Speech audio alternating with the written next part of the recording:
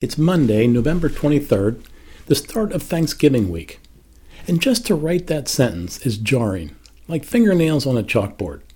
To write the week of Thanksgiving.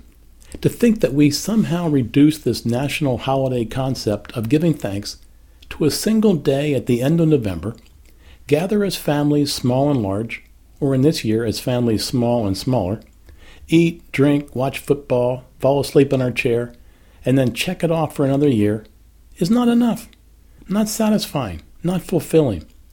To say, we give thanks, check, not enough. To reduce giving thanks to a day where we gorge ourselves with turkey, gravy, mashed potatoes, cranberry sauce, veggies, and a pumpkin pie piled high with whipped cream just doesn't cut it. You see, I'm encouraged by an attitude of gratitude.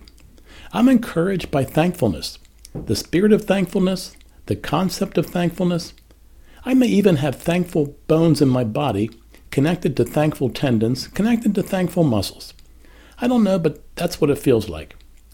Now, I don't claim any credit for this thankfulness.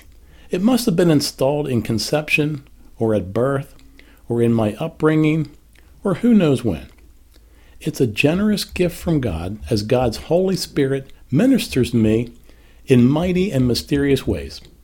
All I can say is that this encouraging spirit of thankfulness resonated in me like a tuning fork when I read Janice Kaplan's book, The Gratitude Diaries, How a Year Looking on the Bright Side Can Transform Your Life. My soul sung the tune of gratitude. I felt like I joined the choir. I even started writing my own gratitude journal. I'm so grateful for God's gift of thankfulness. It leaks into my prayer life, my journaling life, my worship life, and my social life.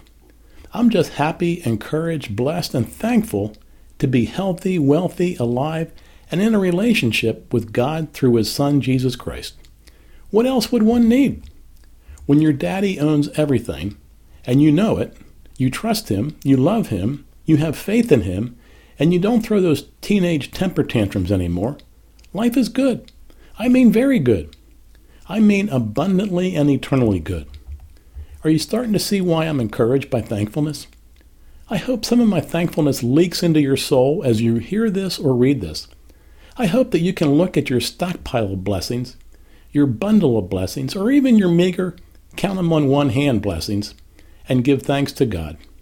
My hope for you, my friend, is that however you gather on Thursday of this week, even if you gather with you and yourself, with a cup of ramen noodles, that God would open your heart, mind, and soul to an outrageous, out-of-control attitude of gratitude that would flavor your entire year.